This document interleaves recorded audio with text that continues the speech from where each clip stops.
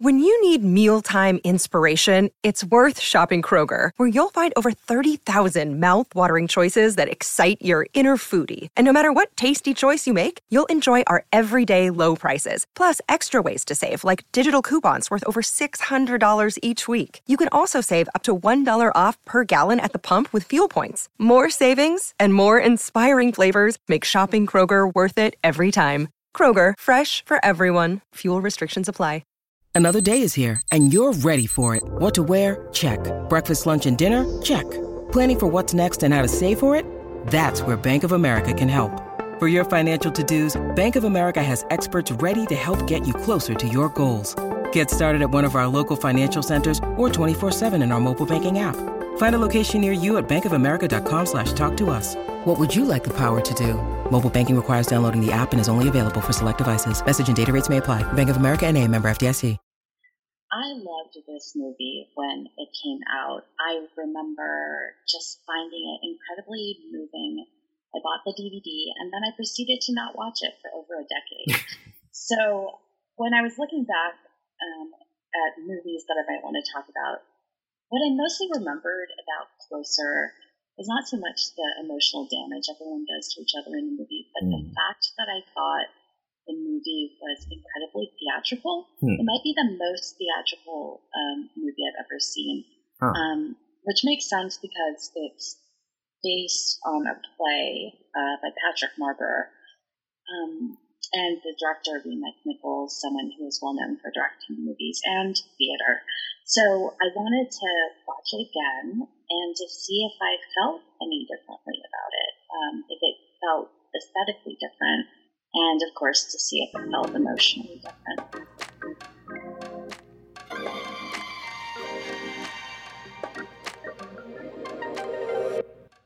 Welcome to Open Forum. I'm Michael Denzel Smith. Dan meets and instantly falls for Alice. After turning Alice's life into a novel, Dan meets and falls for Anna, a photographer. Anna meets Larry, whom she eventually marries, though she and Dan carry on an affair for almost a year. Dan and Alice break up. Anna and Larry do as well. Larry tries to sleep with Alice. Alice's real name is not Alice.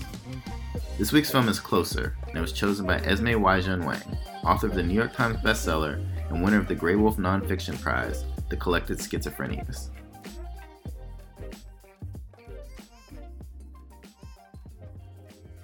I came away from the movie feeling like it's mostly more enjoyable if you pretend you're watching a high-budget play.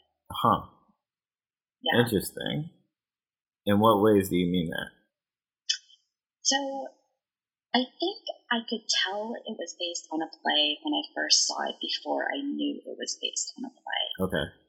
I think something I'd love to talk about at some point during this conversation is the points at which this movie deviates from the play, because there are a couple of scenes in the play that aren't in the movie. Okay. But I could tell that the movie was based on a play because there was something about the dialogue that seemed very much like a play to me. And I actually looked this up, and I'm going to get really geeky for a second.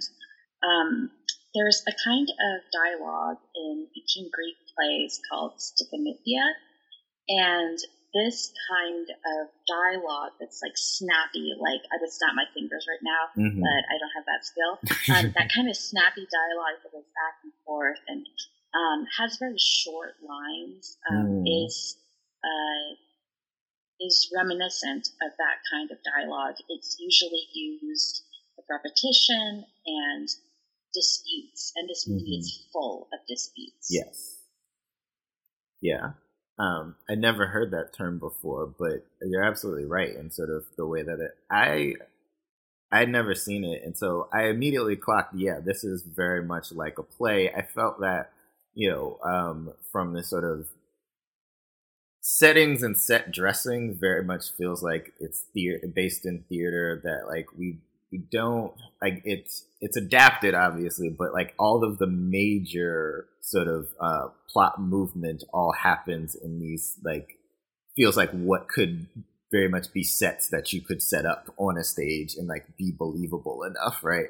But then in terms of the actors' interactions, it's like they are playing to the back of the house, even though it's being filmed, right? Like it's very much like they're doing things that feel like, I feel like film actors are always sort of trying to capture a naturalness, where everyone here is sort of trying to exaggerate and do the things to be able to get people that like don't have as good as seats to be able to understand the action that's going on. Yeah, I found that when I was making notes about the movie as I was watching it, you can really divide the scenes into just these like two-person kind of set pieces. You have Dan and Alice, and Dan and Anna, and Dan and Larry, and et cetera, et cetera. And it's usually just two people. It's interesting what you said about playing to the back of the house, these kind of settings, because something I learned while I was kind of doing a little bit of research is that in the play, the sets are purposely designed to be extremely minimal.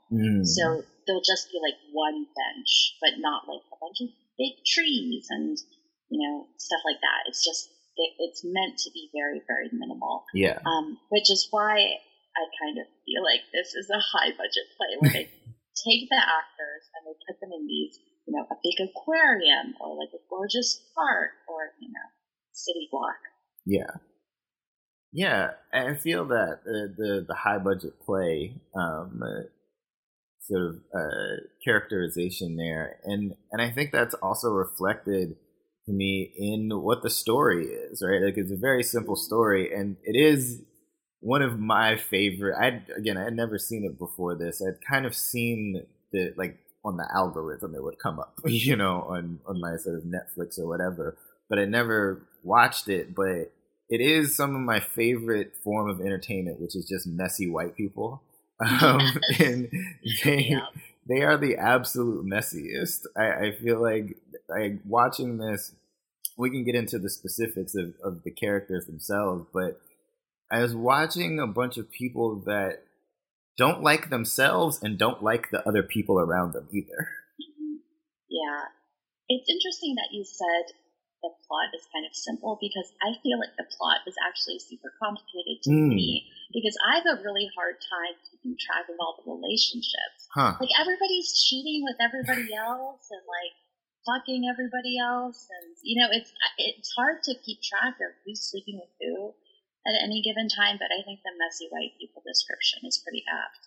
Yeah. Do you want to go for it? The plot. Yeah, so I mean it's interesting. It's Jude Law's character Dan meets this young woman on the street, and she's visiting in London. She gets hit by a taxi, but the whole time they'd been like staring at each other from across the street, and like we can see that they're supposed to be falling in love in this very moment, right? As Damien Rice's The Blower's Daughter plays very dramatically. Yes. And so she gets hit by the taxi, and then he's very kind and takes her to the hospital where she gets stitched up, and they have this sort of, not even a meet cute. I don't feel like it's cute the way that they've met. It's anti-rom-com in that way, but you know, he's dating someone, but then they suddenly start dating. And then we flash to a year later that they've been dating. And now Dan meets this other woman, Anna, played by Julia Roberts, at his photo shoot for his book. And he immediately falls for her. It's weird. He's got some work to do. He's got to check on his feelings about how it is that he just falls for these women so immediately.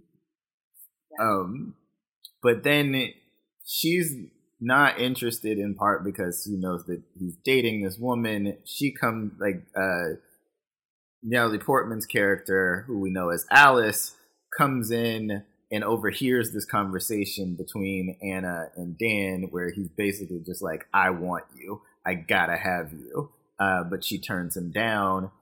But then you fast forward to some time later, I think it's another year, if I'm not mistaken, where Dan has been consumed with thoughts of Anna for this entire year, and then cosplays as Anna, essentially, on the internet, and catfishes Larry, played by Clive Owen, and plays a joke on Anna by getting Larry to come out to meet Anna at the aquarium through some pretty intense cyber sex. Cyber sex in which no one jerks off. Which is interesting. Larry was close. He was ready to. He was at work, though. Yeah, he closed the blinds. He closed the doors. You could tell he was, Yeah. But improbably, and I think it's probably, for me, the most improbable part of this is that now Larry and Anna, I just combined their names in that moment, but Larry and Anna... That's their ship name. Right. As they meet in this situation, start dating and eventually get married. And I find that the most improbable in that, look, I don't think, like, I personally, obviously, am not here for any sort of, like, shaming of people who have kinks or want or meet up on the internet. Like, that's the way that we do things now. 2004 is maybe a different time. But the way that they were interacting, in which, like, Larry was so forward in, like, recounting all of the disgusting things that had been said, it's just like, is this woman about to fall for this man? Okay, there are two things that I have to say about this. First of all, it is funny that they, quote-unquote, fall in love and get married. But I think what is even more strange is if you meet someone on the internet through cyber sex and then you arrange to meet in an aquarium. Aquariums are really big. And he just, like, finds this woman sitting on a bench and then decides she must be the one I was cyber sexing with. Look, I've been in many aquariums in my life, and if I knew that I had to meet a woman and start talking about all the stuff we were doing in a cyber sex chat room, I would want to be more sure as to who this person was before I just approached a rando. Maybe a little more sure. Like, maybe have had a specific place that you were going to meet, somewhere that in the aquarium where you knew there wasn't going to be a lot of foot traffic. Like, maybe. Like a striped sweater or something. Something. He was like, "This woman is hot. This must be it." Yes, the only beautiful woman walking through the aquarium, or like in the aquarium. And the other great line, so you mentioned the internet. I just want to quote this line because I think it's great. Clive Owen, as they're kind of wandering around flirting, does say the internet is the future, which I think is great considering this is a 2004 movie. It's 2004, which I think there's something to that whole interaction where, Jude Law's character does catfish Clive Owen's character before we have the term for it, but it's like the fear that I think has always permeated internet culture is that you don't know who you're talking to on the other side of the screen. Mm-hmm. Yeah, no, and I think Larry's screen name is just like Doctor or something like that. Like, he's it's just him. It's just him. It's just him. There's an innocence to him in that moment where he's just like very trusting that this person is who they say they are. And I don't think that in 2004, I mean, I was 17. I don't think that I operated that way. That like I just believed that everyone was like. I think we'd been inundated with enough stories to just be like, no one is who they say they are on the internet. Here's the truth. So now you can hate me. Larry fucked me all night. I enjoyed it. I came. I prefer you. Now go. It's like they live in a really small town and there's only like 2 other people in the town.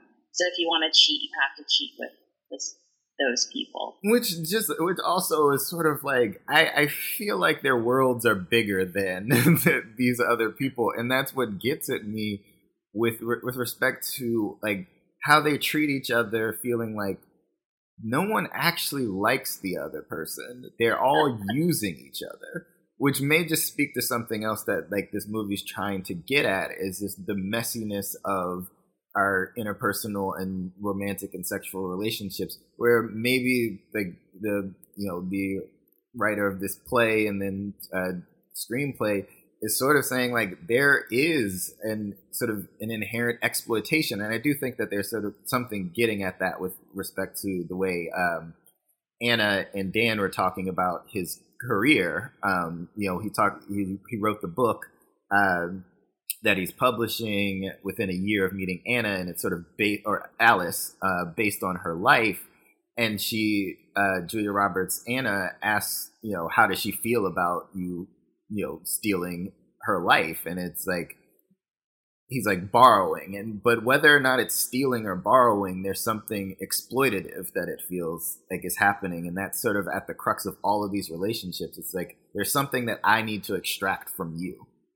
It's interesting too, because Anna takes a portrait of Alice when she's crying about her relationship, and that portrait ends up becoming one of the cornerstones of this big exhibition she has. So then you've got Alice, her face is blown up very big in this exhibition.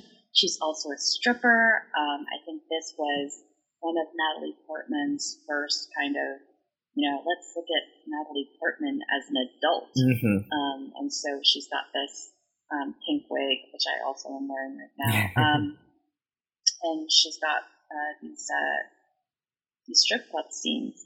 But yeah, I think exploitation in romantic relationships. And I think another theme that I kept picking up on was the idea of, is the truth really what people want? Or when should we give people the truth? At various points in the film, people seem to demand the truth from their romantic partners, but it usually doesn't turn out the way they would like.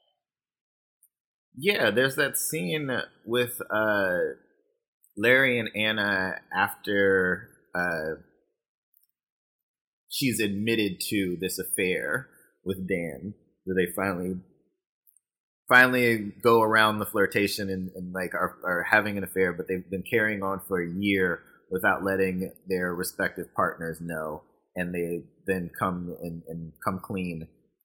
Each of them starts to come clean, and Larry just starts demanding like the most intimate of details. He's like, was he better than me?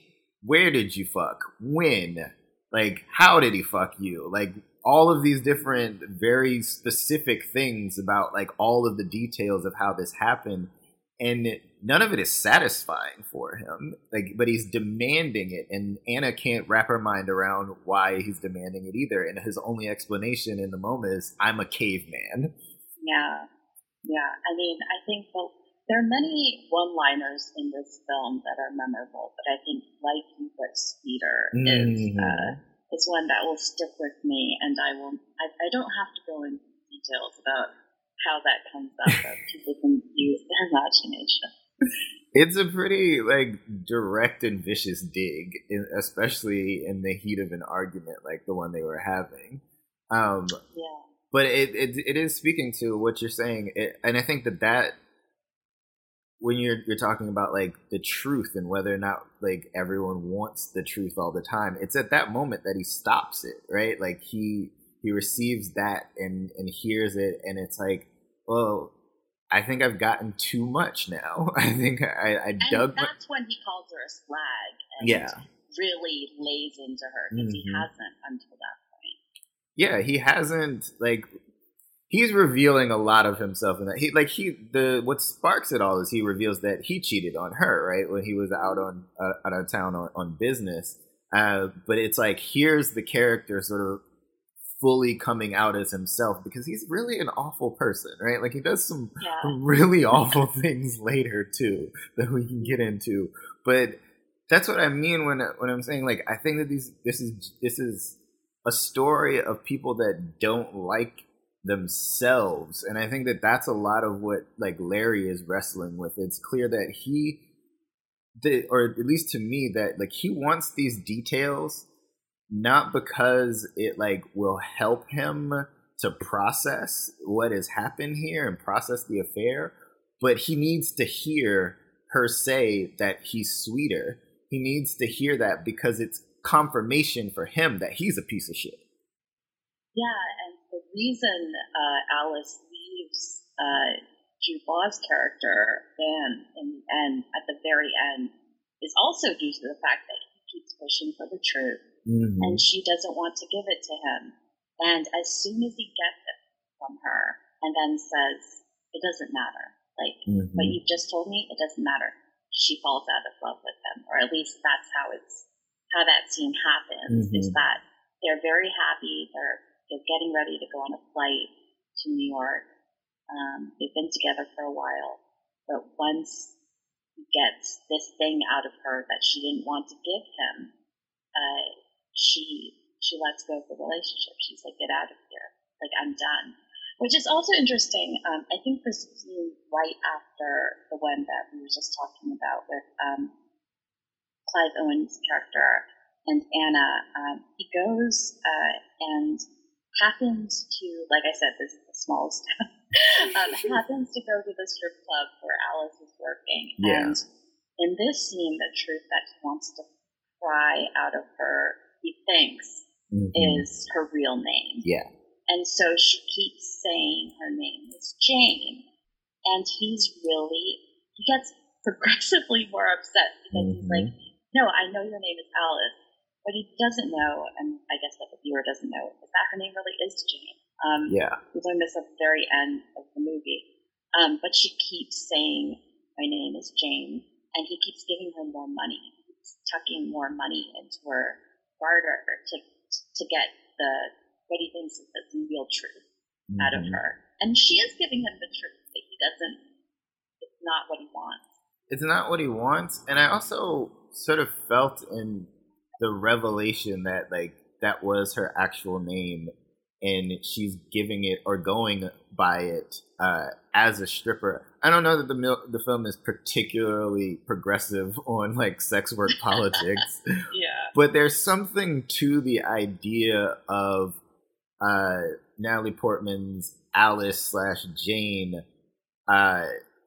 lying to everyone else, right? Lying in her everyday life, like presenting this character, and then being her truest self in the very place where she's like where there's an expectation that she be playing a character, and that, like, here she's where she's there's an expectation of performance, like she is herself, or like her most free self, or something.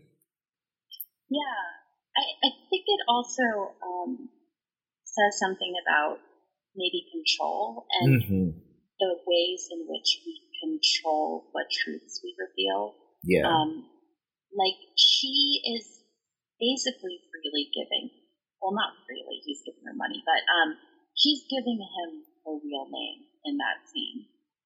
At the very end, she doesn't want to give Jude Law the truth of whether or not she slept with Clive Owen. But she wants it to be her decision, is how I saw it. Whether or not she gives the truth over. And that's how I saw those two scenes. Get a lot of grown men crying their guts out here? Occupational hazard. Have you ever desired a customer? Yes. Well, put me out of my misery. Do you desire me? Because I'm being pretty fucking honest about my feelings for you. Your feelings? Whatever. No, I don't desire you. Thank you. Thank you sincerely for your honesty. And I think you're right that it feels like she's running away in the very beginning of this film for reasons that aren't necessarily, like, extrapolated on. It's not really clear. She just sort of says a guy, but there's something that seemingly she's lost control of her life back in New York, and now she comes here for this fresh start, and, like, she gives this false name, and it's like, yeah, she's able to control her own narrative. She's able to control what people know about her. Like she says, to Jude Law's Dan there in that scene that you're talking about, that no one sees her passport photo, right? And, like, we're sort of, like, in that moment just led to believe, like, oh, maybe it's just like a photo that she's not particularly happy with, but what it is like, here's the name that like is her real name. Here's a picture of her and like who she actually is, but she doesn't want people to have access to that. Like she's here to live the way that she wants to or feels most authentically doing so.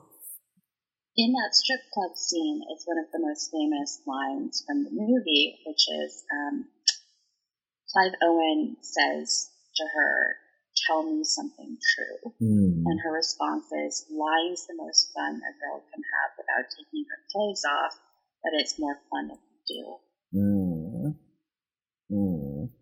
Yeah. Which I feel like kind of sums up this kind of truth game that's going on in the movie. What did you make of Dan as a character? Dan is again, I don't think any of them like themselves, and it's like he may be the most self-loathing, in that he's got to do some work on himself, because he falls in love so immediately and feels like he just like basically can't live without these women that he's met in the most immediate sense, and like within moments of like interacting with them or speaking to them. And I think that reflects again when I say, like, I don't know that he likes them because he doesn't know them at all. He's like got this infatuation going. And also that like he's fine with the fact, like, or I think that a critical scene for Dan is when he confronts Larry, Clive Owen's character, and it's just kind of like, won't you leave her alone? And it's like, hers meaning Anna, as they're together, and it's after Larry has done one of his most despicable things, in which he's refused to sign divorce papers with Anna unless she sleeps with him one last time. And somehow this has coerced her into getting back into a relationship with him. Yeah. So I want to point that out as well, because to me that is very strange. It's very strange. Anna makes some very strange decisions when it comes to Larry. But also maybe this is, again, supposed to be reflective of just like people who do make like odd choices. I'll use that as euphemism here, in their romantic relationships and entanglements. But I think in that scene where Dan confronts him, he just breaks down as like, please leave her alone, when it feels like he's not the issue here. The issue is whether or not like you can repair with Anna for her to not feel like Larry is some option to her, and then like you have to talk to her about why that feels like something that she continues to choose in the way that she chooses it, and it feels like he thinks that the real confrontation is with like the alpha, in quotes, version of himself when he's a beta, and it's just like the competition between men, when it's like, no, you need to be working on the ties that like are bonding you and Anna. Yeah, I feel like Jude Law's character becomes increasingly pathetic throughout the film. It seems like he kind of shrinks into himself. In the beginning, he's this very handsome, like this is Jude Law kind of at the height of his handsomeness. This is before his receding hairline starts happening and stuff like that. No love to the receding hairlines. One of them. I mean, it's like that when he was still playing these like Playboy types, I guess. Before he started playing the husband who was cheated upon in Anna Karenina. But I think what's interesting is that there's actually a missing scene before that scene that was in the play. And it's a scene between the women, which rarely happens in this movie. There's a scene where Anna and Alice are comforting each other. And I wonder why it was taken out of the movie, because in the scene they comfort each other, and Alice finds out that Dan calls out Buster in his sleep, which is his nickname for her. And it's interesting because that gets changed in the movie. Clive Owen, in that scene with Jude Law in the doctor's office where Dan is trying to, convince him to quote unquote give Anna back. He kind of gives him the zinger of like, Anna told me, or was it Anna or Alice? Anna told me that you call out for your mother at night in your sleep. And so they changed it to his mother as opposed to Alice.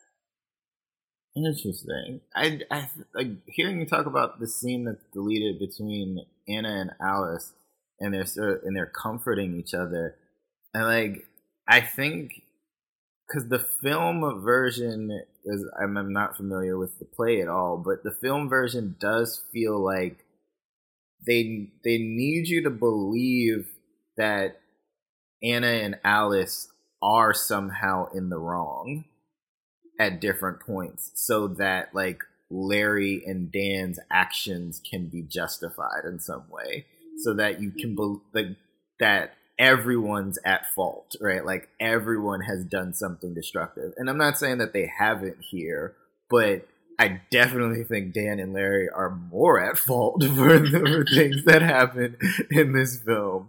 But if you were to see Alice and Anna talking to one another and telling each other the truth and being comforting to one another, then you kind of like they become not blameless, but at the very least you can get more empathy for those two women as characters, where now with that removed, it's like, no, but everybody has done something fucked up here. Everyone's actions has led to some other calamity. Which is also interesting. I mean, I'm sorry to keep referring to the play, but there are really actually two main things that are missing from the movie that are in the play. Mm-hmm. And so one of them is that scene I was just talking about where the two women comfort each other. But the ending is also so different. Mm. So in the way we see the movie ending is kind of, Anna and Larry are together again. You see Alice walking down the street in New York, and all these men keep turning their heads, and that Damien Rice song is playing again. What happens in the play is that Anna and Larry are together. Alice has died in New York while crossing the street. Oh. Larry is now dating a young nurse, and then Dan talks to Anna about how he's going to go to New York and ID Alice's body, and then Dan leaves. Huh. So that's the end of the play.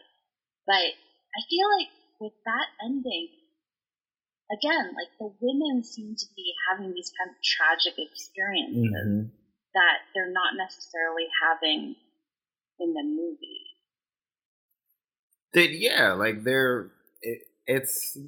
It's that they are also participants in the awfulness, right? Like, I don't know a better way to put it. It's that, like, the film wants you to really situate them as equally as awful as Larry and Dan, when I just don't feel that way at all, right? Like, Anna, in the beginning, Anna's minding her business. Like, she's just doing her job, and here comes this man, like, telling her, like, I have to have you, like, all of this stuff, and being pretty deceptive in that moment, right? Like, he doesn't reveal for a while that he's dating someone, and then, like, she comes there, and he continues this conversation, even though Anna has stated, like, look, I'm not going there with you. But he pursues her. He stalks her. He says, I will not stalking, I'm lurking. But that's stalking, right? Yeah, that's stalking. Lurking is a maybe nicer way of saying stalking. They're both pretty bad. They're bad. And Larry, obviously, like, it was very obvious the way that Larry's awful. Like, the way that he's throwing money at Alice and demanding her real name and, like, talking to her and just, like, I I gotta have you again, and only wanting her as revenge against Dan, right? Like, and having sex with her as revenge against Dan, and the way that he then coerces Anna again into having sex with him, and then somehow you've got to believe that Anna would want to continue a relationship with him, that they end up together in the end. And the only way to do that is to believe that Anna is also awful. And it's like, where's the evidence that she is as awful as you say she is? Like, yes, she continued an affair with Dan during that time where she got married to Larry.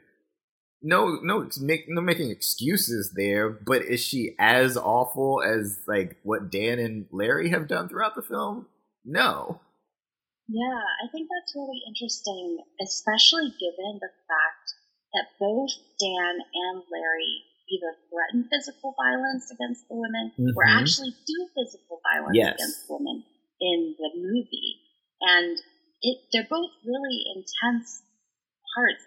Dan hits Alice at the end. He does at the end, right before in the hotel room. Does Larry hit Anna, or because he almost does, and then Anna says, "I've been hit before." Yes. And I think he says something like, "What did you think I was going to hit you?" And then she says, "Yeah," and he's before. like, what kind of person do you think I am? And I'm in that moment, I'm like, the kind of person that would hit her. I think that's who you are. Oh, she does say. Okay, so he does say, you treat me like a whore, and then he says, now why would I do that? Mm-hmm. But there's this kind of implication of the way he has sex in that scene versus the way that Jude Law has sex. Yeah, she tells him, when he's like, is he better? She says different, and then she says gentler. Yeah. That he's like very much not taking her pleasure into consideration at all. Which seems to track with the rest of their relationship. I think Anna is meant to be seen as at least somewhat awful in that scene because she's, just slept with Dan and he's come home from a business trip. Sorry, when I say he, I mean Larry has come home from a business trip. Mm-hmm. And he's saying all these grandiose things about her and how wonderful she is and how he's getting to come home to his wife. And not only that, but he bought a postcard of her art at the MoMA to help boost her sales because a postcard boosts a person's sales a lot. A single postcard. But he's very enthusiastic. And then she kind of makes this reveal that she's been cheating on him for years. So I think that goes to kind of do what you're saying in terms of doing the work of making Anna seem horrible. How do you feel about him using your life? It's really none of your business.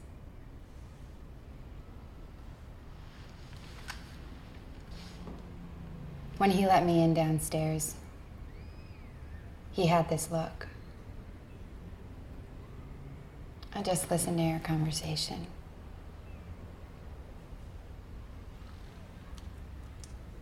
I don't know what to say.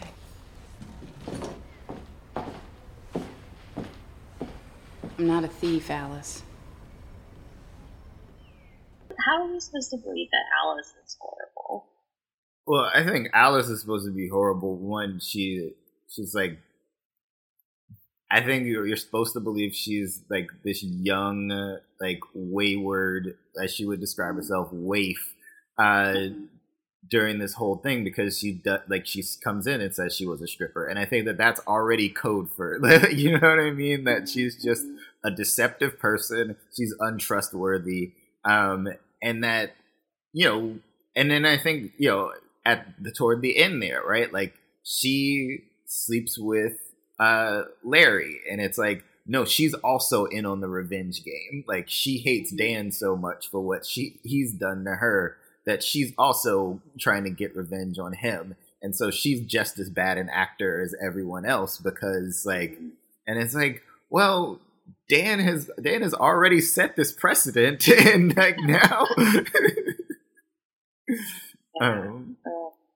Yeah. Oh, and there's also the whole idea that she is a heartbreaker. So when she first meets Dan and they start their relationship, she talks about how she's always the one who leaves. Even when Dan tells her that he's been sleeping with Anna and that he's going to end the relationship, she says, I've been you, and also, I'm the one who's supposed to leave. No one will ever love you as much as I do. Which that scene, I think, had the biggest impact on me when I first saw this movie. It just stuck with me so intensely how incredibly torn apart emotionally Alice seems in that scene, where she's sobbing and kind of desperately grabbing hold of him. I just remember that scene making a big impact on me. Can you talk a little bit about that? You were talking earlier when you were saying why you chose this film. You wanted to see whether or not your feelings had changed about it aesthetically or emotionally. Like, what was the emotional attachment then, and like, has it changed, and in what ways, if it has? Yeah, it was interesting. I went out with some friends for the first time since we all got vaccinated, and I was mentioning to a friend that I was going to be talking about Closer with you, and she was like, first Blue Valentine and now Closer? Like, are you just going for the most devastating movies possible? And it's interesting because in watching Closer now, as opposed to, about 13 years ago or so, wait, is it 2004? 17. Gosh, 17. Okay. I feel like the movie had much less of an emotional impact on me than it did back then. And I think in part it did because I couldn't get over the fact that it felt so theatrical. Just the way people talked, the way people interacted, I kept seeing it as like, Julia Roberts is arguing with Jude Law. Now Clive Owen is, arguing with Jude Law. I kept seeing the actors and not the characters they were supposed to be playing. And that's why I kept thinking that I would enjoy it so much more if I pretended I was watching it on stage.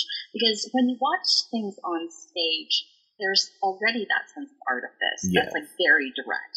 You are in your seats and the people are on the stage and you can see them in front of you.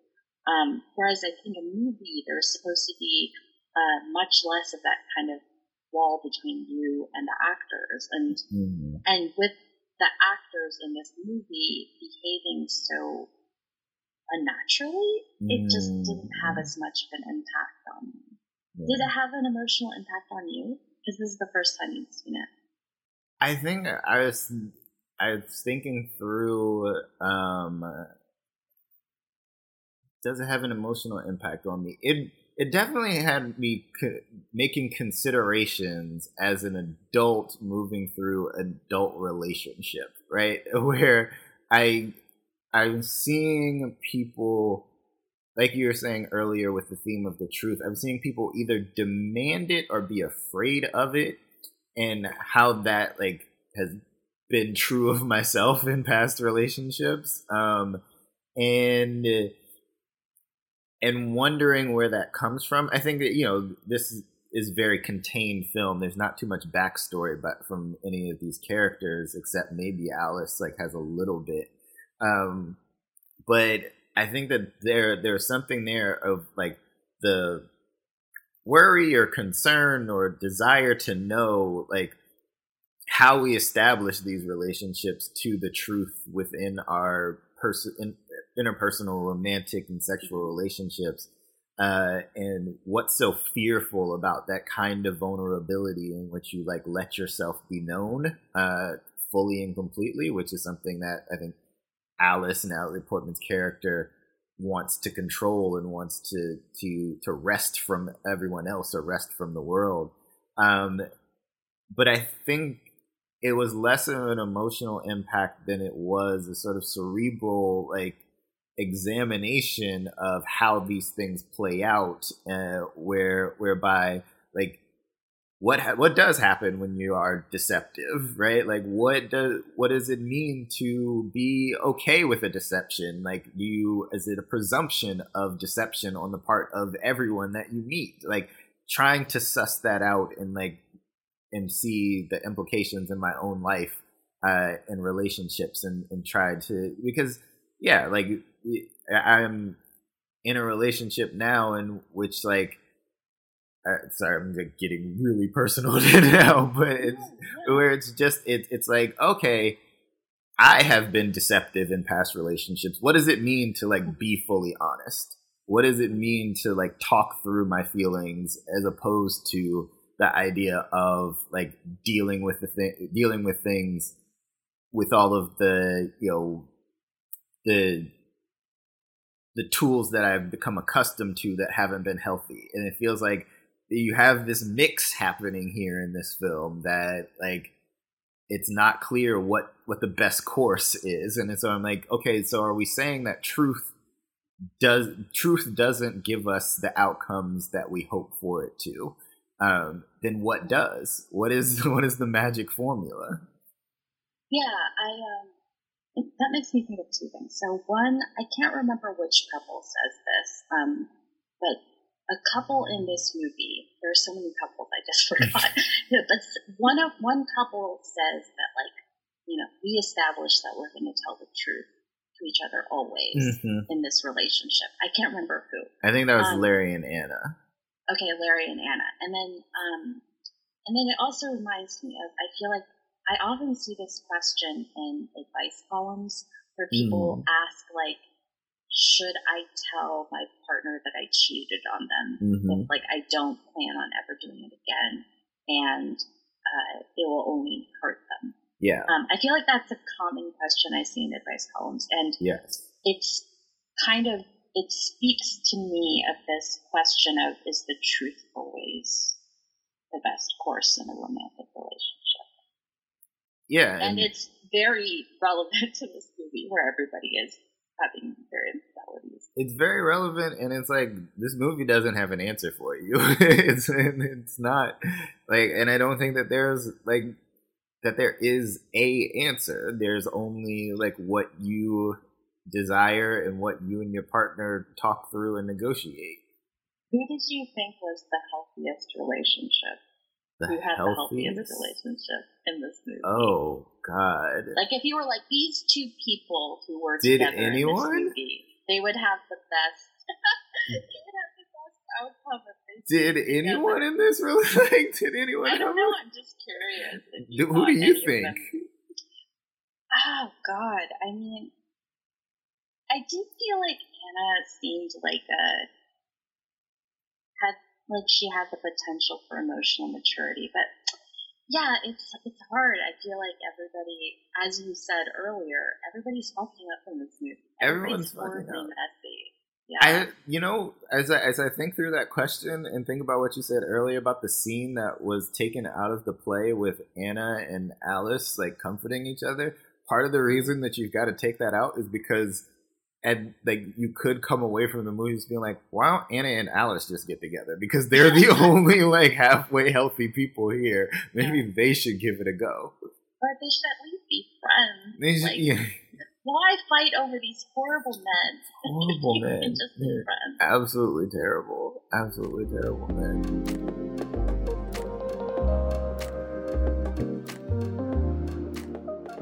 Esme, what's one lasting image that sticks with you from Closer?